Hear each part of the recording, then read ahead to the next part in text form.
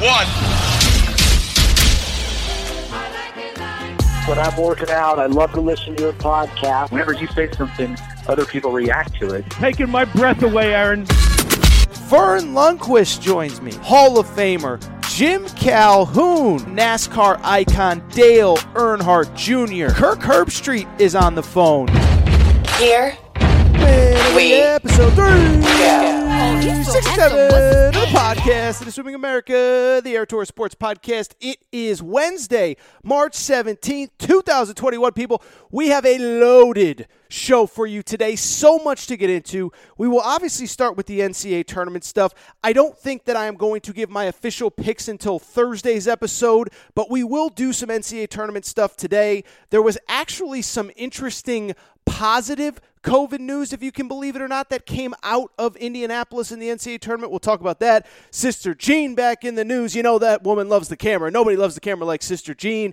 And we'll talk a little bit about the bracket. Again, my official picks will come Thursday, but we'll do some upset stuff, all kinds of just little things about the bracket and things that I've noticed that I do want to discuss with you. From there, we will do a meaty coaching carousel segment.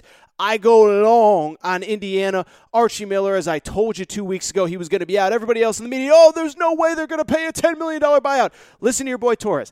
I told you 2 weeks ago he wasn't coming back. He is out. We will go in depth on the candidates at Indiana. Can they get a Scott Drew? Can they get a Chris Beard? Eric Musselman's name seems to be popping up a lot. We'll talk about all those guys, talk about some of the other jobs that are open, and we will wrap with a segment actually on a team not in the NCAA tournament, Kentucky basketball. Listen, I said it last episode. I do want to talk a little bit about Kentucky because I don't think it's an exaggeration to say this is the most important offseason of the John Calipari era. And to me, it is so important. There is so much to get into. We're starting to figure out who's coming back, who's not coming back. And I just want to get into what went wrong, what needs to be fixed so that never happens again. And maybe I'm crazy, but I do still trust in Calipari, believe that he will get things turned around and get that program back towards the top of college basketball next season. Before we get started, I want to remind everybody, please make sure that you are subscribed to the Aaron Torres Sports Podcast. If you're listening on the KSR feed, make sure to come on over, hit subscribe, listen to this show. We talk college sports 365 days a year. And as I said, make sure you're at the very least subscribed because Thursday we're going to give out our picks. You can do it on iTunes, the Podcast Addict app. If you have an Android, the Podcast Addict app is the way to go. Podbean, Spotify, TuneIn Radio. Make sure to rate and review the show. Go ahead, give us a quick 5 stars. Really does help us move up those iTunes charts. Of course, if you're not following on social media, at Aaron_Torres on Twitter, at Aaron_Torres on Twitter. Like I said, Aaron Torres Pod on Instagram. And most importantly, before we get started, make sure you're signed up for the Aaron Torres Pod Bracket Challenge. We have a bracket challenge going. It is going to be a ton of fun. Here are the prizes. 2 Buffalo Wild Wings $250 gift cards to the top 2 performers in the bracket challenge. And on top of that, even if you don't win, if you just sign up, use promo code Torres at sign up, you will automatically be entered to win a $1,000 cash prize at Bracket Fanatics.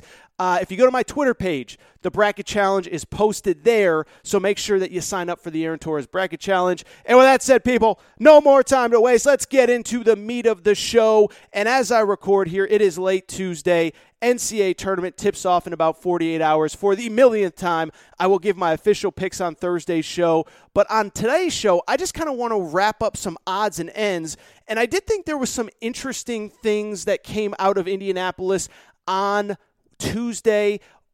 Basically all 68 teams are in Indianapolis. The only team that is not there is Virginia. They will be traveling in late as they deal with some sort of loose COVID issues they want to get right. They probably won't come in till Friday for their Saturday games, believe it or not. So 67 of the 68 teams are in.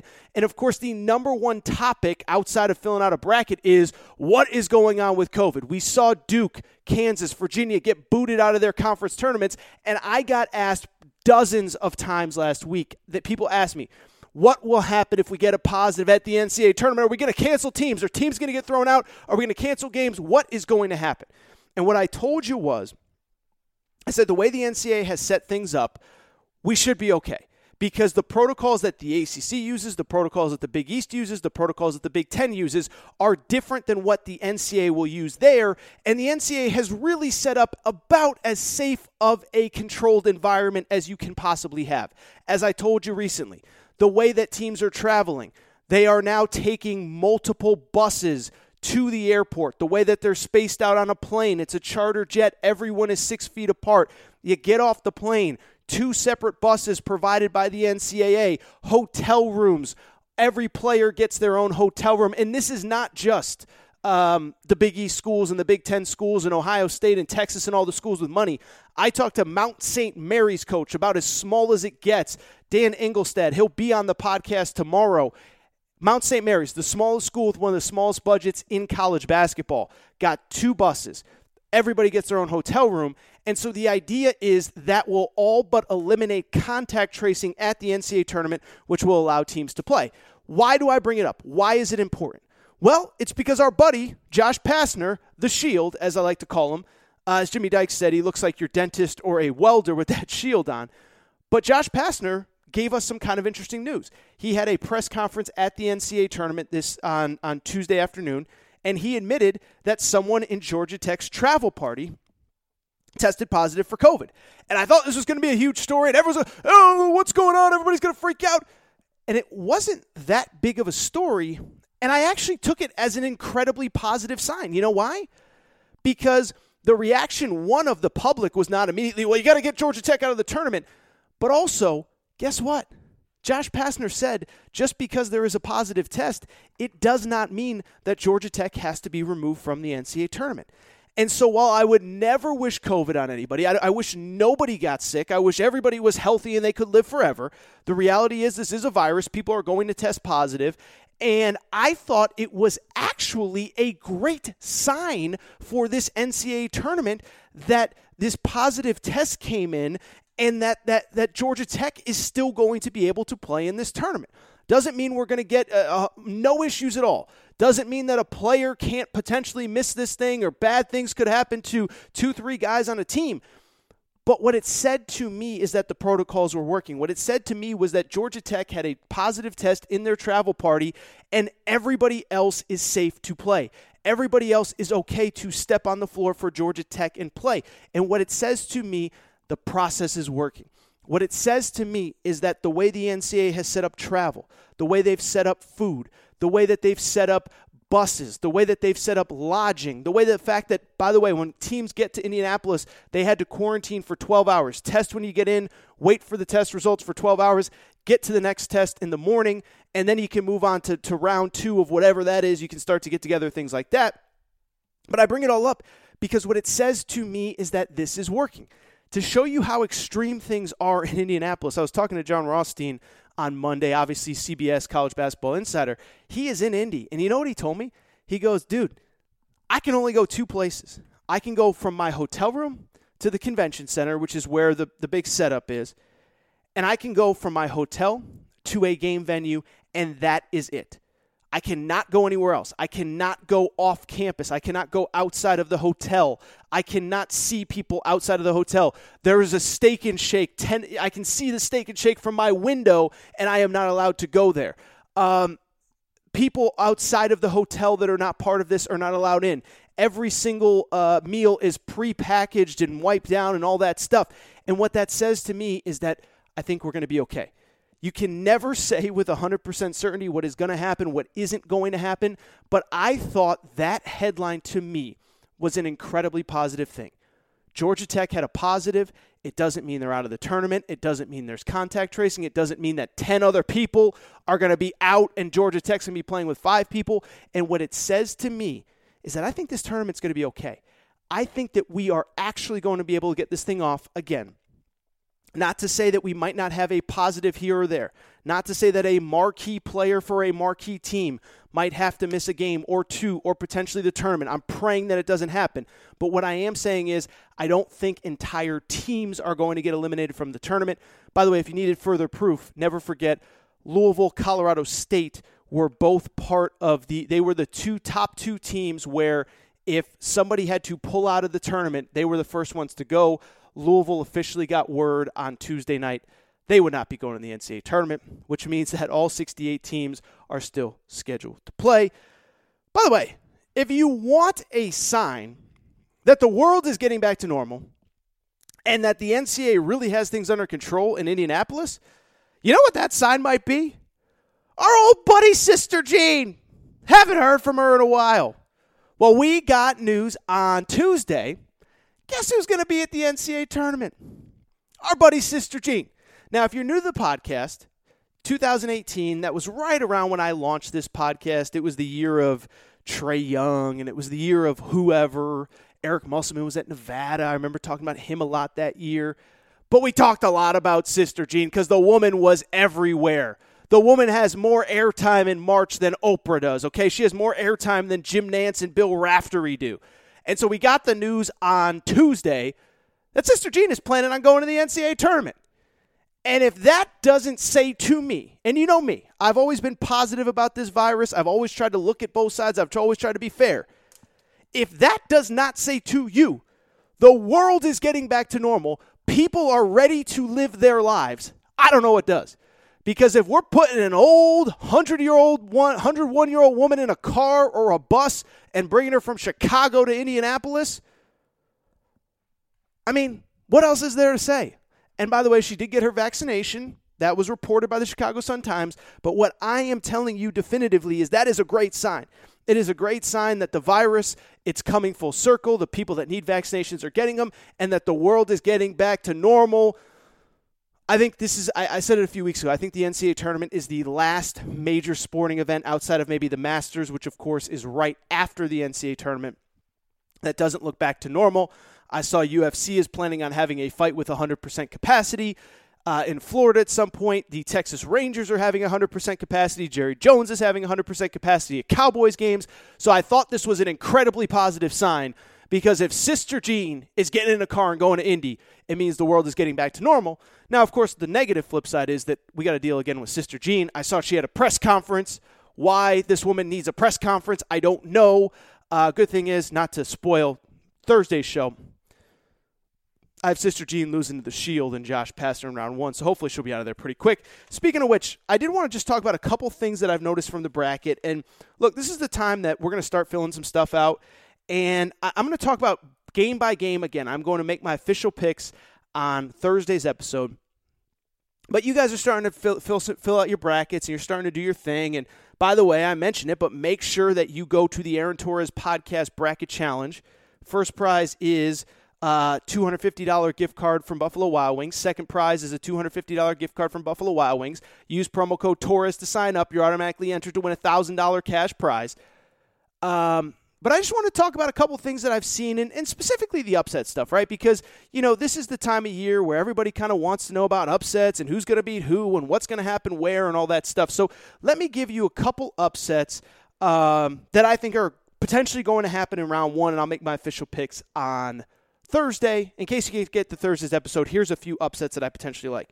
The first one, Oregon State is playing Tennessee in a 5-12 game. And what I would say, if you've listened to this show throughout the season, what I can definitively tell you, we have been waiting.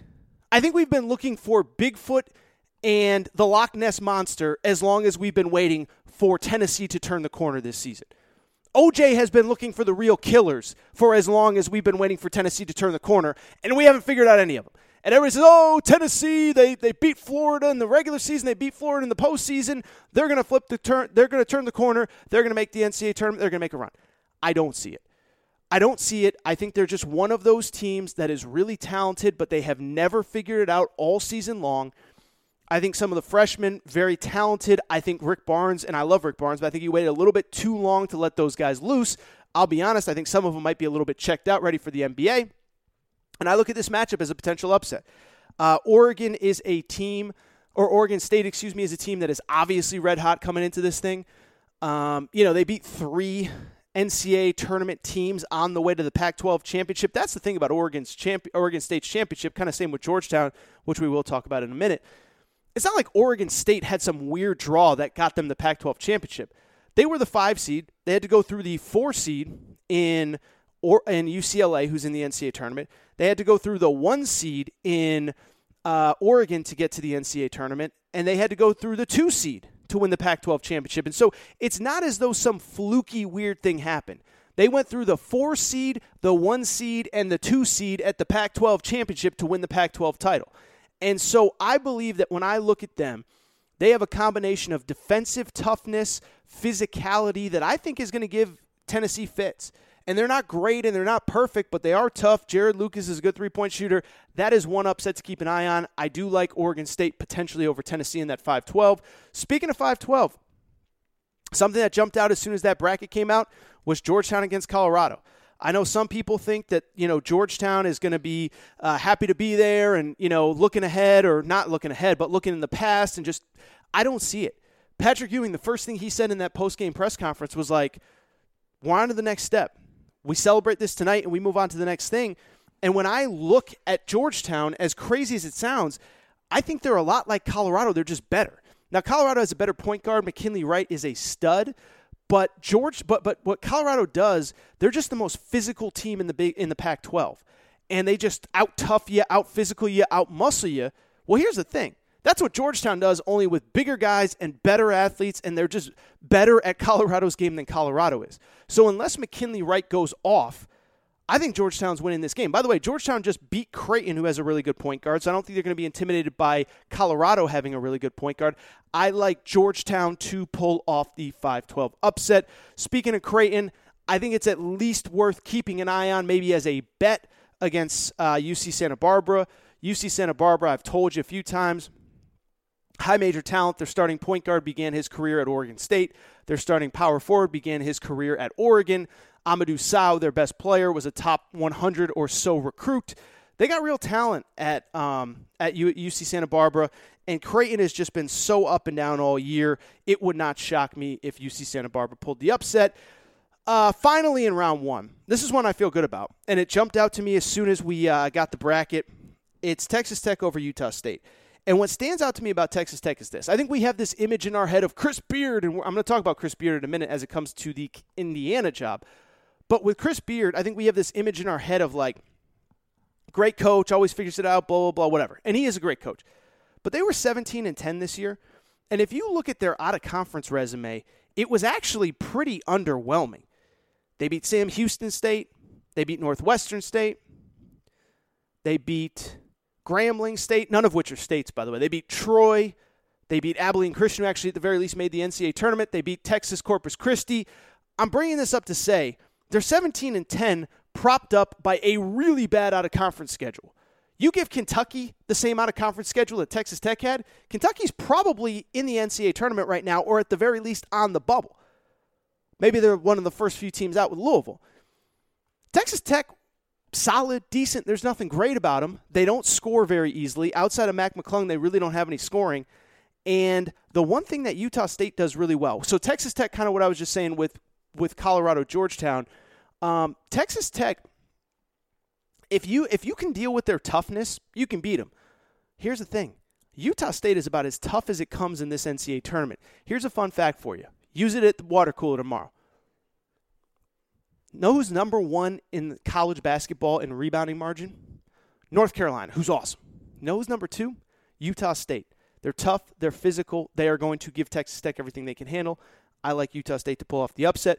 Still chewing on Syracuse, San Diego State. I think that one could go either way. I worry about San Diego State, not super gifted offensively. I think they could struggle with the zone. And I would also say keep in mind for round 2, I think if USC gets Kansas, I think USC is pulling off that upset as a 6th seed. Kansas is just not a very good shooting team. USC, as crazy as it sounds, will probably have the best rim protection and big guys that Kansas has faced all year. Evan Mobley is going to be a top 3 pick. Pac-12 Defensive Player of the Year, Pac-12 Player of the Year. Isaiah Mobley, they're big and tough and athletic down low, and I think they're going to give Kansas fits. So I think that's it for the bracket portion of this Aaron Torres Sports Podcast. And like I said, we got to get to the coaching carousel stuff. We got to get to the Kentucky stuff. So stick around. If you want all bracket stuff, come back for Thursday's episode because we are going to break down the bracket, and I will give you every single pick for every single game, including my national champion.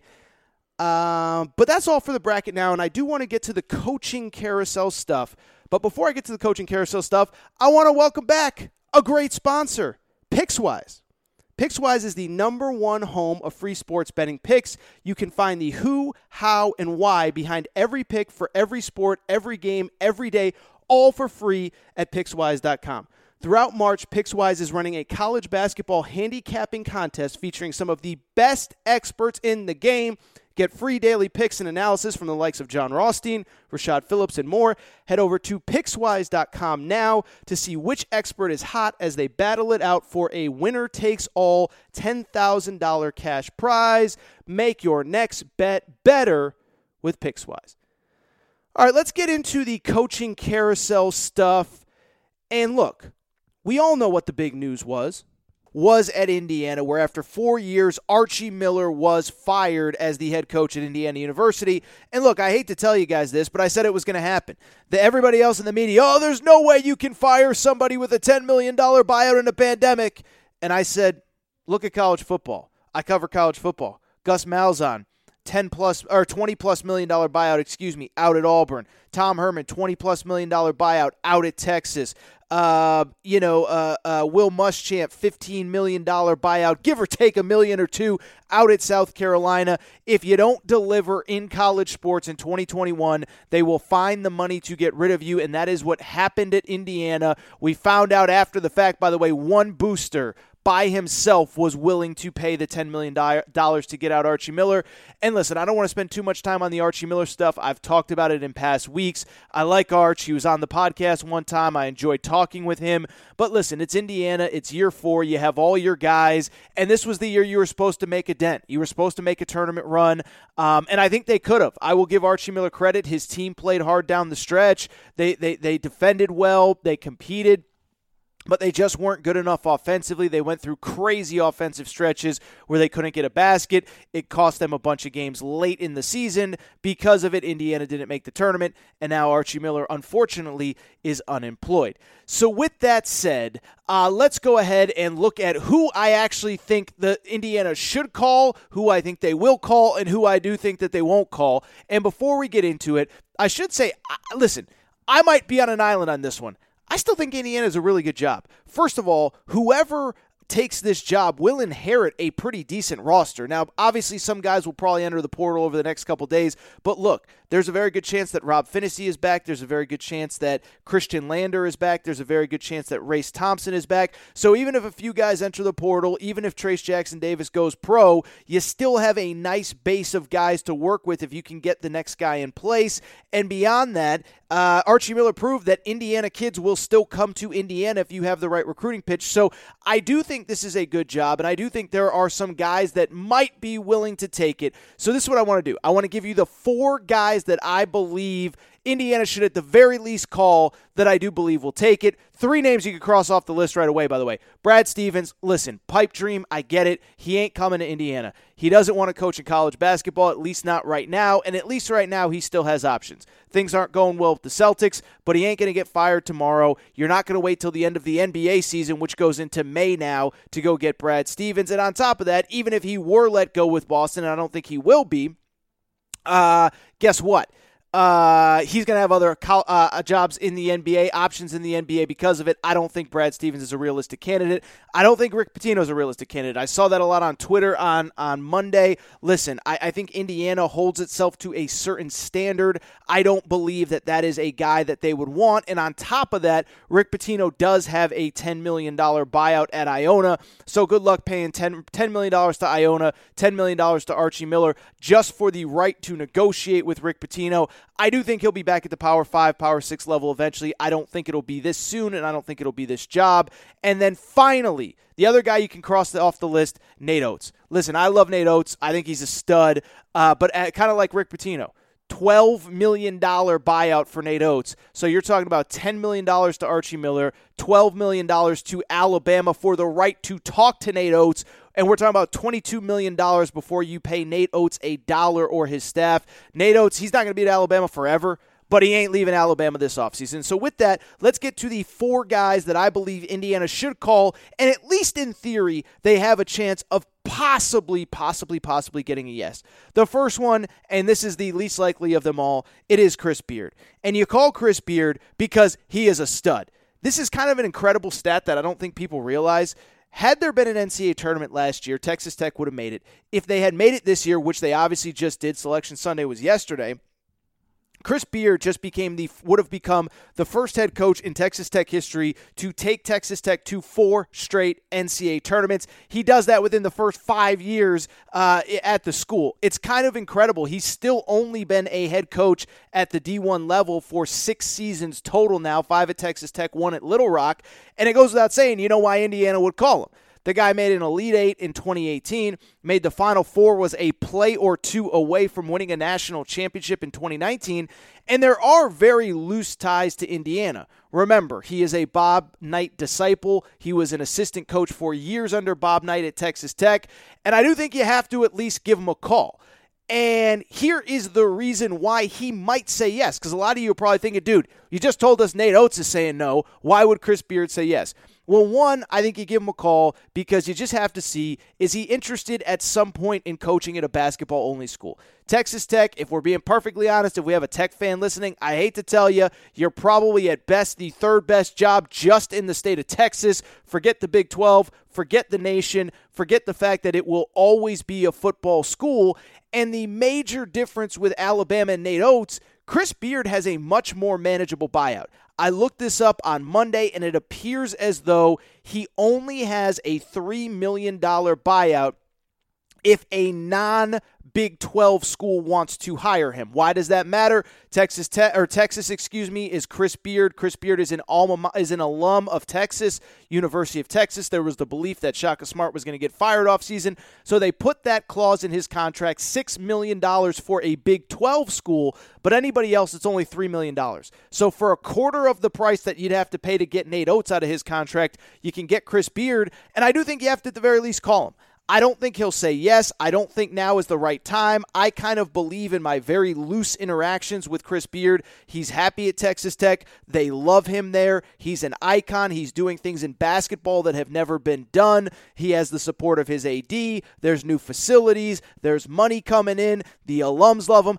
I don't think you're getting a yes, but I don't blame you for at the very least trying to call. Number 2, also probably a pipe dream, but I'd give Scott Drew a call. Scott Drew is, of course, doing stuff that I don't think any of us thought was possible at Baylor. They're, of course, the number 1 team in the country, or number 2 team in the country going into the NCAA tournament, number 1 seed, Big 12 champ, first time in 50 years. And so you're probably sitting there saying, dude, Torres, what are you talking about? Scott Drew? Indiana? Are you kidding me? Why would he leave Baylor? Well, there's a couple reasons. I just mentioned that Baylor is a number 1 seed in this NCAA tournament. I get that. But let me say this. I think it's fair to ask, is this as good as it will ever get for Scott Drew at Baylor? Keep in mind, this was a program that 3 years ago, not this season, not last season, the season before, they were a 9 seed in the NCAA tournament. This isn't a 10-year run at Baylor, the likes of which we've never seen. Now, they've been a very good program. He has elevated them, but let's not act like Scott Drew is on some insane run that has been going on for a decade now. They've been really good. They haven't been great until the last probably 2 or so years. When you look at it from that perspective, you also have to wonder, is this sustainable? 2 guys in their starting lineup, Mark Vital and Maceo Teague are seniors. 2 more, Davion Mitchell and Jared Butler, projected to be first-round NBA draft picks. Because of it, I don't want to say you're going to have to start completely new next year because you will have some guys back, but we're talking about probably fringe top 25 team, maybe a top 20 team, but you're always going to be competing at the top of the league with Kansas. You're always going to be competing at the top of the league with Texas, and I think it's worth at least questioning, is this as good as it gets? In my absolute best year and in a Kansas downturn, we're still just like a hair ahead of them, and Kansas still beat us this year in the regular season. So that is a thought number 1 on why Scott Drew might leave. This just might be as good as it gets. Number 2, and this is the important part, obviously, Scott Drew is, of course, from Indiana. Played it at Butler, coached at Valpo. His dad coached at Valpo. He grew up in Valparaiso, Indiana. And maybe the ties to home are real. Now, I will say in general, I do think that the whole, you got to go home, I think that stuff is overrated when you have a good job. Like, I think the whole going home stuff works and sells and really guys buy into it when they don't have any other options or they don't have better options, right? Jim Harbaugh went home to Michigan after he was fired from the San Francisco 49ers. Never forget, he turned down Michigan to go to the 49ers 4 years before. On the flip side, you look at somebody like Urban Meyer. Could have gone to Florida, could have gone to Notre Dame. Everyone says, oh, Notre Dame, he coached there, it's his dream job. And he was like, you know what? A lot easier to win in Florida. I'm going to Florida. So I don't know that I buy the whole you got to go home stuff with Scott Drew. But hey, give him a call, offer him a lot of money, and see if he's interested. Maybe he is interested in leaving. Maybe he's not. But I don't blame them for at least giving a call. Number 3, and this is the most interesting one, is obviously Eric Musselman at Arkansas. And that is a name that has picked up a ton of steam over the last couple weeks. And what I'll say is this, is like, look, obviously everybody knows I have had Eric Musselman on this podcast a million times, but I have never talked to him about other jobs. I never would. That's just not the way that I operate in this business. I respect people's privacy. I would never, ever, ever, not only not ask Eric Musselman, but not ask any of these guys about jobs, opportunities, what they would take, what they wouldn't. And so with Eric Musselman, I really don't know what kind of job would get him away from Arkansas. He has an NBA background. Does he someday want to get back to the NBA? Would he be interested in another college job? Would he leave Arkansas at all for another college job, or is he content being at Arkansas? And those are the questions that Indiana has to ask, and that's why you hire a search firm, and that's why they do their due diligence to do the homework so you know if this is a guy that is actually interested in taking this job. Now, from Indiana's perspective, it makes sense why you would hire him. This guy has been a stud at the college level everywhere he goes. He immediately flips over rosters. He immediately has success. He went to Nevada and in year 1 won 21 games. By year 2, made the NCAA tournament. Year 3 and 4 also made the NCAA tournament. So now you're talking about a guy that in 3 years has completely flipped the Nevada program. Final 3 years at the school, 28 wins, 29 wins, 29 wins, then goes to Arkansas, deals with all sorts of injuries in year 1, goes 20-12. Then this year obviously explodes 22-6, and the guy immediately has success. I've raved about him. I've talked about him on this podcast. The guy is really good at what he does. And the reason I rave about him is because he's really good. I mean, he could criticize me for a lot of things. I don't give guys credit that don't deserve credit. I'm not like, I'm not going to say it, but there was a very prominent media member praising Tom Crean during the entire SEC tournament. It made me smack my head. Tom Crean is terrible. At least if I'm going to praise you like a Nate Oates, like an Eric Musselman, like a, frankly, John Calipari before this year, at least it's warranted. With Muss, though, I think there are some real things that could keep him at Arkansas. One, and again, I have no insight into what his interest is. Frankly, I have no insight into what Scott Drew's interest would be or Chris Beard's interest would be. But with Muss, I'll tell you straight up, there are a couple things that I think are working in Arkansas's favor. One, first of all, does he want to leave now? I mean, you are just now starting to build this thing. You're having the most success you've had in this program in 25-plus years since Corliss Williamson, since Corey Beck, since Nolan Richardson. And I think it's fair to ask, like the best still feels like it is ahead at Arkansas. Yes, you're going to lose Moses Moody after this year. Yes, a bunch of guys will probably graduate as seniors and move on. But Devo Davis, Jalen Williams, a lot of these young guys are going to be back. Connor Vanover is projected to be back. Desi Sills. So you have a nice base in play to continue to build on this. And guess what? Transfers are drooling at the opportunity to go play for Eric Musselman after this year, after they see the success that all these guys had. The second reason that I just don't know that Eric Musselman would want to leave Arkansas, I don't really know what Indiana can offer that Arkansas can't. Yes, Indiana has prestige and a few more banners in the building, a couple more national championship banners, but I'll be honest, I don't know how much coaches really care about that. I don't know how much it matters to coaches in terms of, this team won a bunch back in the 70s, 80s, and 90s. Well, it's 2021. Players don't care. Players care about what's happening now, and I'm telling you right now, I don't think it's a secret. Arkansas is a significantly hotter brand as I record here on March 15th, March 16th, than Indiana is right now. And from a money perspective, from a facilities perspective, there is nothing that Indiana can offer Eric Musselman that Arkansas can't actually offer them as well. We all know the reason Eric Musselman went to Arkansas, there were things that Arkansas could do that Nevada couldn't from a financial standpoint, from a facility standpoint, etc. There is nothing, I'm telling you, nothing Indiana can offer Eric Musselman financially that Arkansas couldn't. And the third reason, I think this is an important one, the SEC is a lot easier to win in than the Big Ten. And this stuff matters to coaches. Now, some guys just want the challenge, and I'm not saying Eric Musselman doesn't want the challenge. That's not what I'm saying at all. What I am saying, though, is that when I look at the situation at Indiana, it's just really hard to win in the Big Ten right now. It's first of all, you play 20 league games. You have the commitment of the ACC Big Ten Challenge. You have the commitment of the Gavitt Games, which is the Big East crossover. So you're playing essentially 22, 23, 24 power conference games before the season even starts. They're already scheduled for you. On top of that, the league's never been better. You want to go into that league right now and bang your head against the wall against Juwan Howard, who's a stud, and he ain't going anywhere at Michigan. Brad Underwood, who's a stud, and he ain't going anywhere at Illinois. Chris Holtman ain't going anywhere. Even the programs that are kind of in the middle. Maryland makes the tournament every year. You criticize Mark Turgeon for a lot. They make a lot of NCAA tournaments. Wisconsin, have they been great under Greg Gard? No, but they make the tournament every year. Iowa, Fran McCaffrey. There are a lot of good programs. And so to me, if I was Eric Musselman, and I have not spoken to him about this, and I will not speak to him about it, he's got an NCAA tournament to get ready for, I'm just telling you, I wouldn't go to the Big Ten right now. The Big Ten's a bloodbath. I think Archie Miller, in a different world, a different universe, previous years, he could have won enough to keep that Indiana job because the Big Ten was down. But now you look at it, and everybody's good. Everybody has money. Everybody spends. Everybody pays their coaches well. Everybody pays their assistants well. The SEC pays very well for head coaches, assistant coaches, facilities, etc. But look at the bottom of that league. Vandy, South Carolina, Texas A&M this year, whoever. There's a lot of winnable games in the SEC. That is why I would stay if I was Eric Musselman. We'll see what happens.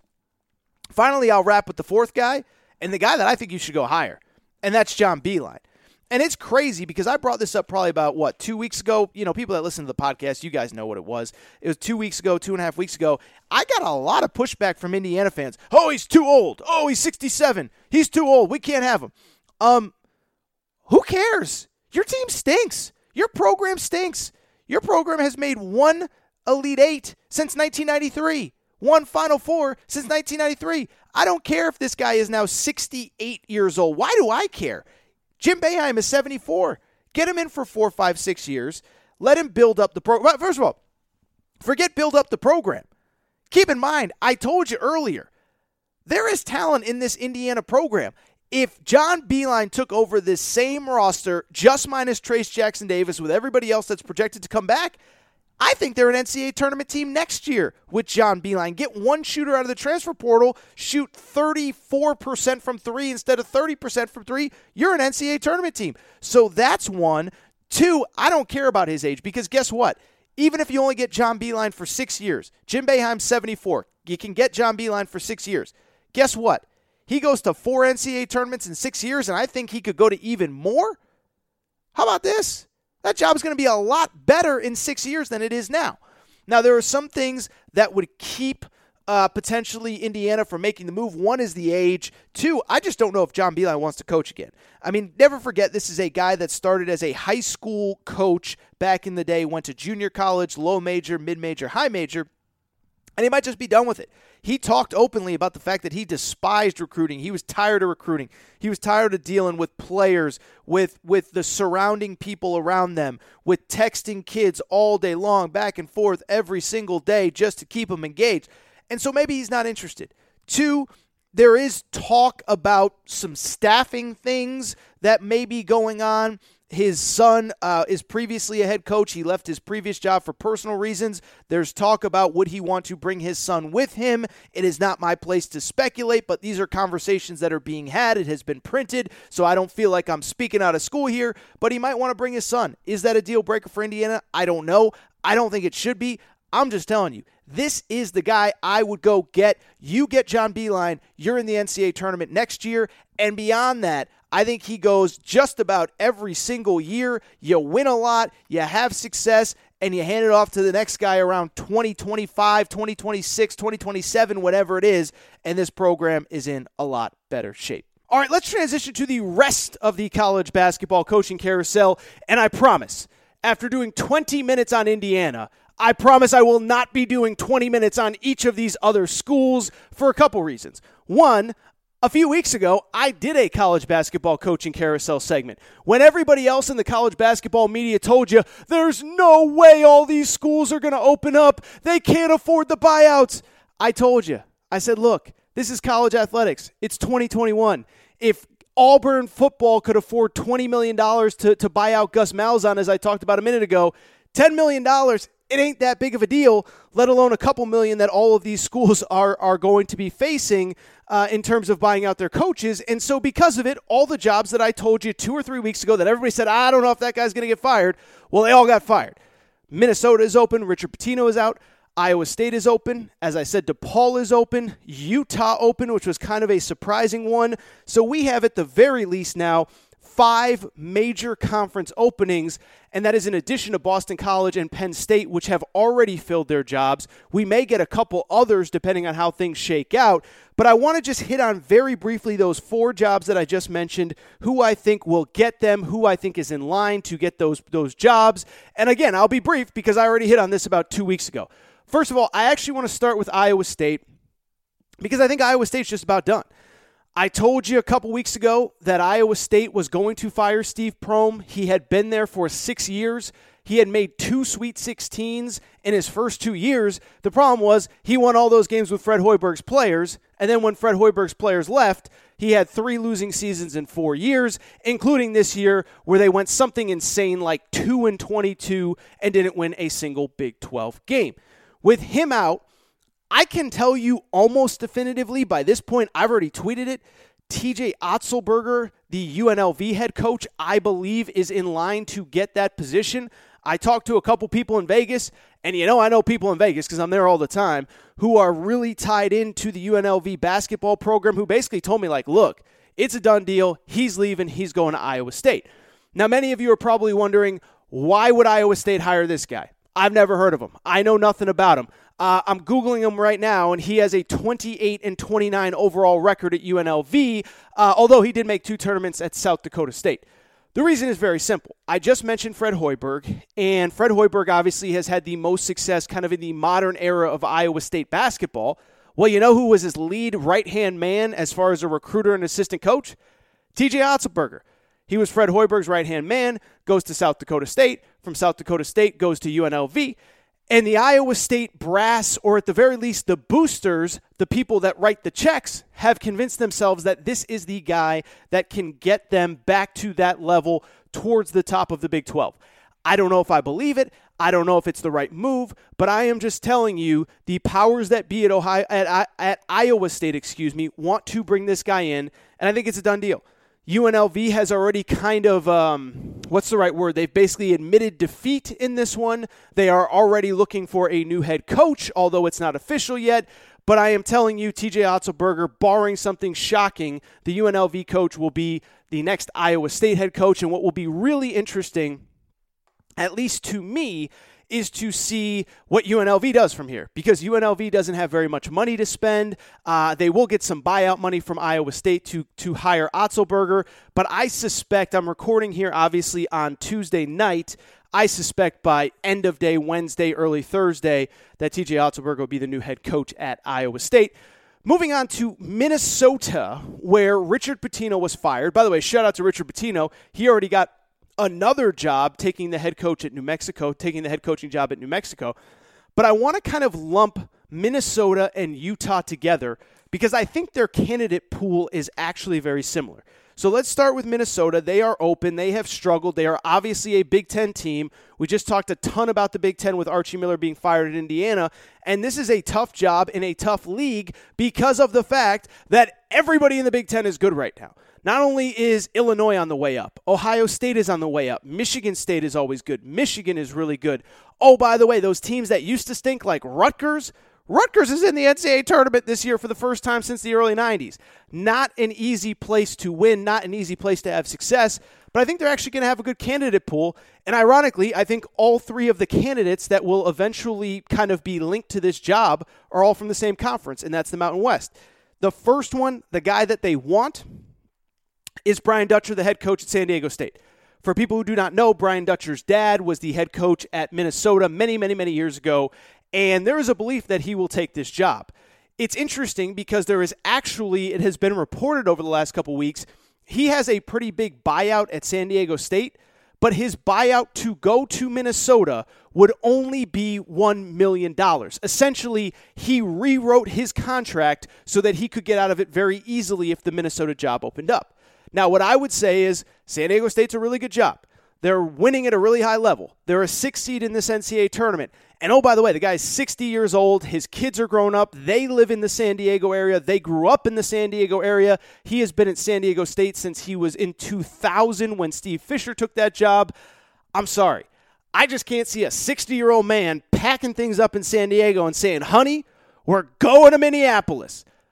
You might have it the other way around. A lot of people from Minneapolis moving to San Diego. I don't see very many people packing things up in San Diego and going to Minnesota. He will be the first choice. If he says no, I do think there are two legitimate candidates in the Mountain West.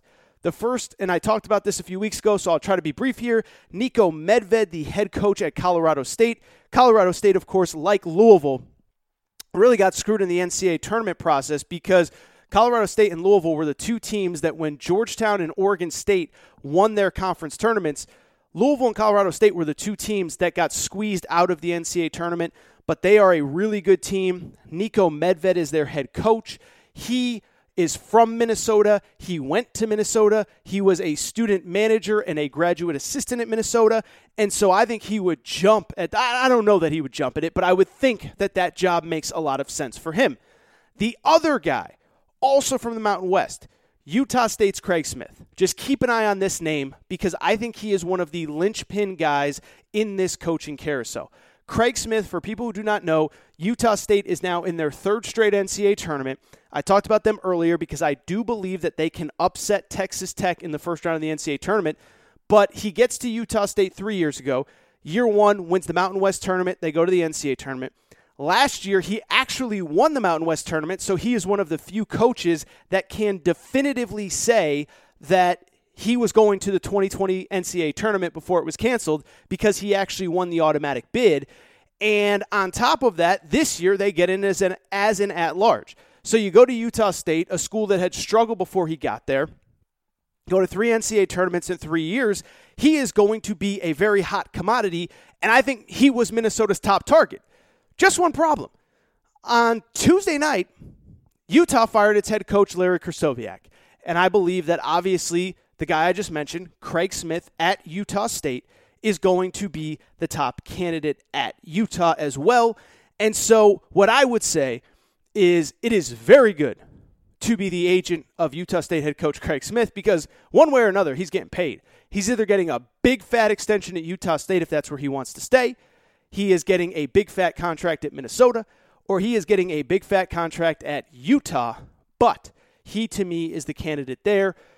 And then finally, let's wrap on DePaul. I know I said I wouldn't go 20 minutes on DePaul. I don't even think I'm going to go 3 minutes on DePaul. But they fired Dave Leto. That is not surprising. And as I told you a few weeks ago, they have a new AD there. His name's Dwayne Peavy. Many of you probably know the name.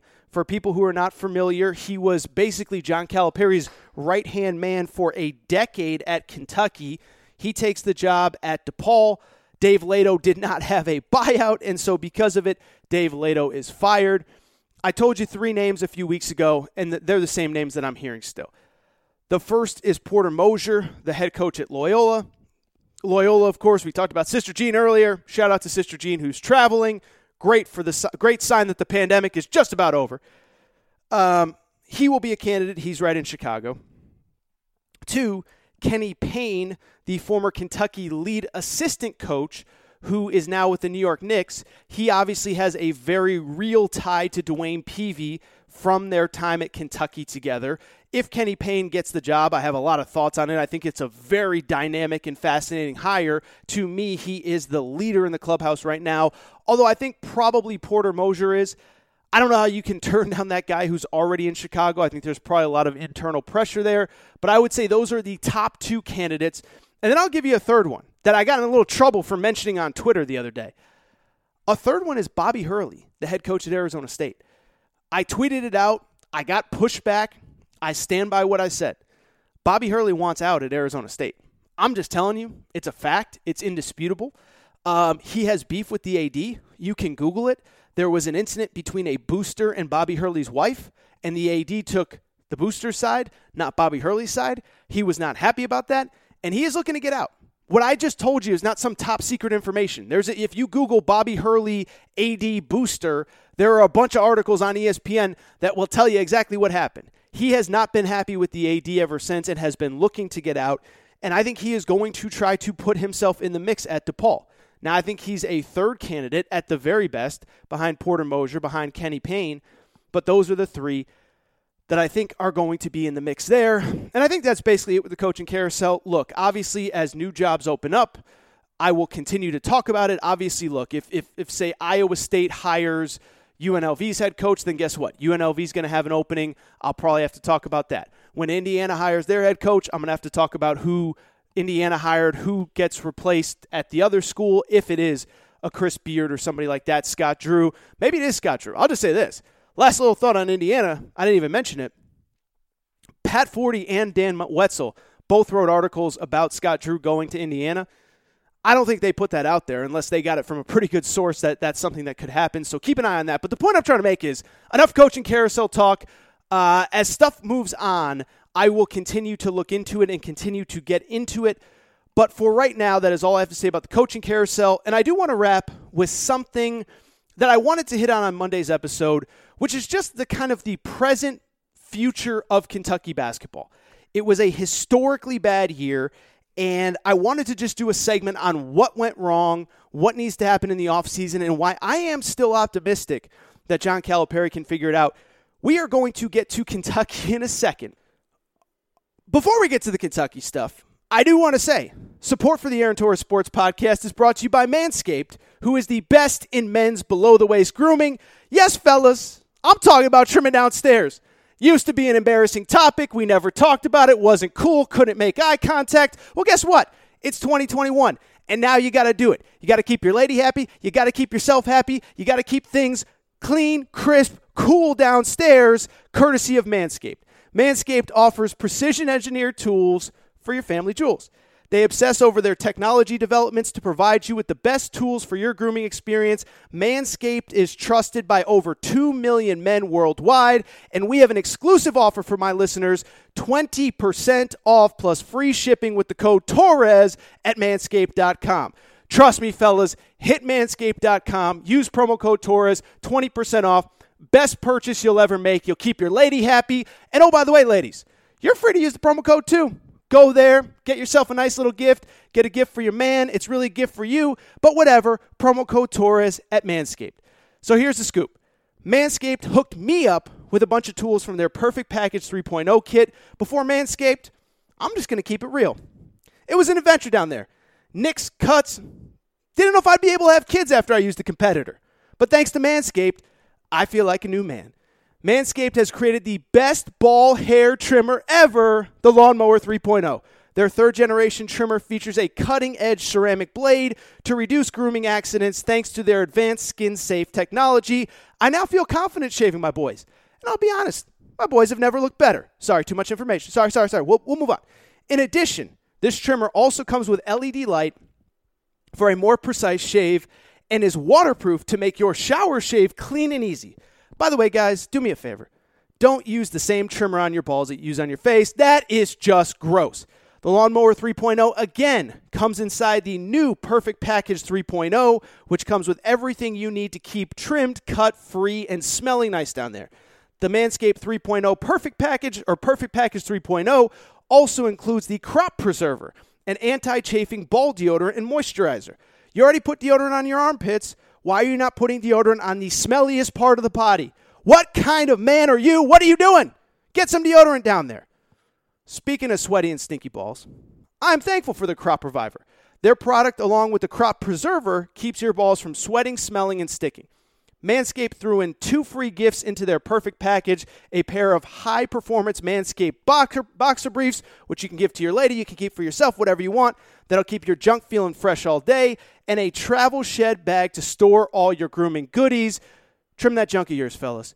Get 20% off plus free shipping with the promo code Torres at Manscaped. Your balls will thank you. Get 20% off and free shipping with the promo code Torres at manscaped.com. That is 20% off with free shipping at manscaped.com, and use the promo code Torres. Unlock your confidence, and as always, use the right tools for the job with Manscaped. Gentlemen, ladies, it is the gift that I promise we'll keep on giving. You know what wasn't the gift that kept on giving this year, though? Kentucky basketball. Oh, my God. I don't know where that came from. That was an incredible – what a transition that was. But let's – people, get focused. Get your head out of the gutter. Get focused. And I do want to talk Kentucky really quick because I think I mentioned it before the Manscaped ad read, is that I planned on talking about them sometime this week. And I was going to do it on Monday, and I'm actually really glad that I didn't. It just felt like a couple things. One, the bracket was out. Even Kentucky fans, even Louisville fans, even people that weren't involved with the NCAA tournament, everybody was focused on the bracket. But this show is kind of that in-between show where Monday I break down the bracket. Thursday I'm going to give you my picks. But today's the show to kind of tie up loose ends. And so we talked a little bit about the tournament. We talked a little bit about the coaching carousel. And I do kind of want to talk about Kentucky's season overall, and what has to happen this offseason going into next year to ensure it doesn't happen again. And I'll be honest, like I said, I was actually planning on doing it on Monday's show, and I'm really glad I didn't for a couple reasons. The first, we are actually starting to fairly quickly get clarification on what the Kentucky roster is going to look like in the 2021-2022 season. And on top of that, I will give this man credit. John Calipari had some quotes over the course of this week that were very outspoken, took accountability, admitted that this season did not go as well as he wanted and that he needs to make change. Now, maybe he's saying it because he's feeling a little heat. Maybe he's saying it because he truly believes it. I don't know, but I love these quotes. So let's talk about a little bit. We all know what went wrong. I don't need to rehash it, but everything that could go wrong for Kentucky did. Weird year, short off season, not the right parts. The young guys weren't quite ready. There were injuries. Terrence Clark, maybe some of the guys that you thought were going to be further along weren't. Everything, by the way, Keon Brooks was hurt for half the year. Everything that could go wrong did. But it's time to turn our attention to 2021, 2022. And as I said, I actually thought there was some pretty positive news over the last couple days. First of all, we now know 3 players that are planning on coming back for next year. The first, Devin Askew, reported by Kentucky Sports Radio's Jack Pilgrim. Credit to Jack on the scoop there. Devin Askew is coming back. And I know that for some Kentucky fans, that doesn't really move the needle. But to me, what I see in Devin Askew is I see a guy that I think can develop into a nice 2, 3, 4-year college player. Yes, he only averaged, 6 points and 3 assists this year or something like that. But when you look at a guy that averaged 6.5 and 3 in the SEC against basically a Power 5 only schedule, you know what that says to me? He can be a nice contributor next season. I'm not saying he'll be a star. I'm not saying he'll be, put the program on his back. And I do understand that he has not lived up to the standard of what a Kentucky point guard traditionally is, but we got to stop comparing him to John Wall, to Brandon Knight, to De'Aaron Fox, and just admit that this guy's on a different trajectory. I think getting him back this offseason, getting him a full summer of workouts, strength and conditioning, all that stuff, I think he's going to be a very valuable piece next year. So that's piece number 1, great sign for Kentucky. Piece number 2, we'll get to in a minute. Piece number 3, Lance Ware told Adam Zagoria's blog that he will be coming back next year as well. I think that's a great sign. I think the fact that he is a guy that was comfortable playing a role, defense, energy, rebounding, that's a great sign. Now, could something happen? Could something change? I guess. But he said he's not planning on transferring. And so I think that is a great sign for Kentucky because, yes, you need star quality players, but you also need role players. And I thought he played a very important role. I thought he was really tough. And again, like I said a minute ago, give him a second year. Let him get used to the physicality and the toughness of the SEC. Let's see how he handles next year. The third guy that announced he's coming back, Dante Allen. This was the one that mattered, guys. And for people who do not follow Kentucky religiously, Dante Allen only averaged 5.5 points per game this year. But first of all, there are guys that have gone from averaging like 5 points a game to being all SEC players. Happened with Emmanuel Quickly. P.J. Washington was good as a freshman and made a major leap. And I'm not saying Dante Allen is those guys, but he is such an important piece for this 2021-2022 season.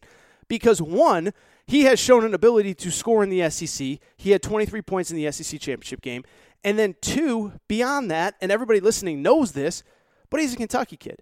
He's a Kentucky kid that wants to be a Wildcat, that grew up wanting to be a Wildcat. And if he did not feel like he had a place in the program, if he did not feel like John Calipari was going to give him a fair shake in 2022 and he left, I think John Calipari would have been under a lot of heat. And so I think when you take those three guys, with the fact that Oscar Shibwe, however you pronounce his name, is in the program, former West Virginia transfer, 11 points per game as a freshman, I like those pieces. I like those parts. And then you fill them in with the three freshmen that are already committed, and you're starting to see what this team will look like. Now, as far as everybody else is concerned, I think we kind of have an idea of who might be leaving. First of all, I think Olivier Sarr is basically gone, right? He came to Kentucky on a one-year plan. He was productive, but it didn't really go as planned. And this is a guy that even though he was disappointing, he will have overseas opportunities. He's from France originally. I think he's gone. Isaiah Jackson has already said, or his dad has said, that he's going to at least test the NBA draft waters. I think he's the only definitive first-round pick from Kentucky. I expect him to be gone. Terrence Clark, I expect him to be gone. I know he was hurt. I know he didn't show what he's totally capable of doing. I know his draft stock slid. But I just think, look, I mean, if he really was injured this year, then you don't come back and risk further injury. And let's be honest, there were some rumors, and I said it on the show, there were some rumors that he wasn't really injured. And if you're not really injured, or if you're taking your time coming back as a freshman, I don't see why you're coming back as a sophomore. Finally, B.J. Boston, look, I think he's gone. I know Calipari's talked about sophomore B.J. Boston, all that stuff. Listen, this kid came kind of like Olivier Sarr on the reverse on a one-year plan. I think it'd probably be best for him to actually come back for a second season. I just know how college basketball works. I don't think that is very realistic in just terms of the fact that he came thinking he's a one and done. Mentally, I think he prepared himself for being a one and done, and I think he plans on leaving. For all I know, I'm not accusing anyone of anything. I'm sure his family has probably been in conversations with NBA people, with agents, with whatever. And I just think it's hard when you envision yourself as a one-and-done guy ending up coming back for a second year. And it'll be curious because I do think he needs another year of college. I do think he needs to get physically more mature. I do think he needs a summer in an off-season weight program. And I do think if he goes pro, I think he could struggle at the G League level, really fall behind the eight ball, and really struggle to dig himself out and get to the NBA. I also think if he comes back to college for another year, he could be a legitimate star and end up as a lottery pick down the road. I just don't expect it to happen. So as of right now, we know Askew's coming back. We know Allen's coming back. We know Lance Ware's coming back. I think for sure Sarr, Jackson, Clark, and Boston are gone. As for everybody else, there's only a few guys left. One, I would have to assume that Jacob Toppin is coming back. He already had his transfer, so in theory, if he transfers, he wouldn't be able to sit out for a year. I would think he is back. And then I'll be honest, the wild card here is Keon Brooks. And I was kind of talking to somebody this week, and what I would say is, I'll tell you this, I have no feel for what he is going to do, but it was just such a weird year. He had the injury, he came back, he looked awesome in the first game against Florida, and then it never clicked. And I don't know that I necessarily really blame him. It was a weird year. It was a weird roster. I think he probably thought he was going to come in and immediately jump into the starting lineup, but Olivier Sarr and Isaiah Jackson were kind of already established. And so for Keon Brooks, I do think he's kind of that guy that I think he could stay. I think he could transfer. I think he could declare for the draft and see what his stock is. I could see a million different things happening. But I bring all this up to very simply say this. With the three guys that we know are coming back, with Oscar Shibwe, who is a transfer, so that's 4. I would assume Jacob Toppin is 5. I like that as a core for 2021, 2022. Now, I get it. You have to bring in more pieces. And the great thing about this time of the history of college basketball is the transfer portal is more valuable than ever before. And what I will say is it is very clear that you need a few things in the transfer portal. I think you're good down low. You have a McDonald's All-American and Damian Collins coming in. You have Oscar Tshiebwe down low. You have Lance Ware. You have Jacob Toppin, who's kind of a wing. I don't think you need any more big guys. This is what you need. You need somebody that can make plays off the dribble. Devin Askew's a really good player. He is not that guy. You need someone that can make plays off the dribble. You got to find that guy. Might be in the transfer portal, might not be. I saw Matt Jones, Kentucky Sports Radio, reported on Tuesday afternoon that Justin Powell, the transfer from Auburn, who was actually originally from Kentucky, he averaged almost 12 points and 5 assists as a freshman. He wants to come to Kentucky, but that he is waiting on word if he'll have to sit out. Right now, the SEC has a rule that any time a player transfers in conference, they have to sit out a year. So I think he is waiting on clarification on that, but that is the kind of player that you need. You need a guy that can create for others. Because when you have Dante Allen, when you have, oh, by the way, I didn't even mention Davion Mintz. I think that actually may be John Calipari's most important recruiting pitch this offseason. I'm not saying forget, like they're terrible people, but Terrence Clark's probably going pro. BJ Boston's probably going pro. Davion Mintz, you might be able to get back. And if I was John Calipari, that would be my number one goal in recruiting. Get back Davion Mintz. For people who didn't watch Kentucky a ton this year, he was a guy who came to Kentucky from Creighton expected to be a role player. Play off the bench, play on the ball, play off the ball, hit a few shots, whatever. He ended up being Kentucky's best player. Tied for the lead in scoring, 12.5 points a game, 38% from three, and he was the mentally toughest player on that roster. And I think if you bring him back with Devin Askew, with Lance Ware, with Dante Allen, and you can get some kind of guy that can create off the dribble, that changes everything. Because then you have those shooters in the corners, Davion Mintz, Dante Allen, Devin Askew. You have the size down low with Oscar Tshiebwe. You have the toughness down low with Tshiebwe and Lance Ware. You have rim protection with Damian Collins. But you got to find that guy in the transfer portal. The good thing is in 2021 that guy exists. I used to be a guy that said you can't get difference makers in the transfer portal. That's changed, man. That's changed. I mean, even look at a place like Louisville. Louisville's point guard this year, Carlik Jones, came from Radford. He came from the low major level and was maybe the best player in the ACC this year. That guy is out there. Kentucky has to find him. I also think you got to find another shooter. And that plays into what I said a minute ago with John Calipari's comments, and I give John Calipari credit. This was a disastrous year for him. I get it. He's under a lot of heat. I know he's got a lifetime contract, but there are a lot of people that are not happy with John Calipari right now. And I give him credit. He basically said, look, this didn't go as planned. I'm looking myself in the mirror. And the number one thing, and this was the most important part, he said that even 4, 5, 6 years ago, it was all about athleticism. You have better athletes, you're going to win. And he said now, you have really great athletes. If you can't shoot, you can't play in the NBA. A guy that would have been a top 10 pick 5 years ago is a second rounder now. And so I bring it up because it appears as though whether he's saying it because he knows it's the right thing or hopefully because it has finally dawned on him with this roster, he's got to get more shooting. He's got to sacrifice a little bit of athleticism for skill. Skill is what matters in basketball in 2021. Look at Baylor. Look at Alabama. Look at Gonzaga. Great skill teams. Look in the NBA, the Golden State Warriors. The Houston Rockets before James Harden got traded. It's all about skill, and John Calipari gets that. And I'm telling you, if you can find that one guy that can create off the dribble, if you can bring back Davion Mintz, and you have, again, Oscar Tshiebwe down low to throw some elbows, beat some people up, Damian Collins, the freshman, to block shots, I like this team. And the one thing I will say in closing is this, because it's getting late and I got to get out of here. And I just did my Manscaped ad, and I'm all over the place right now. What I would say is very simply is that I know, I talked about Kentucky a ton on this show this year, and it got exhausting, and it was tiring, and they stunk, and I was sick of it. But I bring it up for this reason. At a certain point, I felt like I was making excuses for them because of the fact that they continued to struggle, they continued to stink. And I kept saying, well, you know, Kentucky, it's the off season. It's the lack of off time. But that stuff really does matter.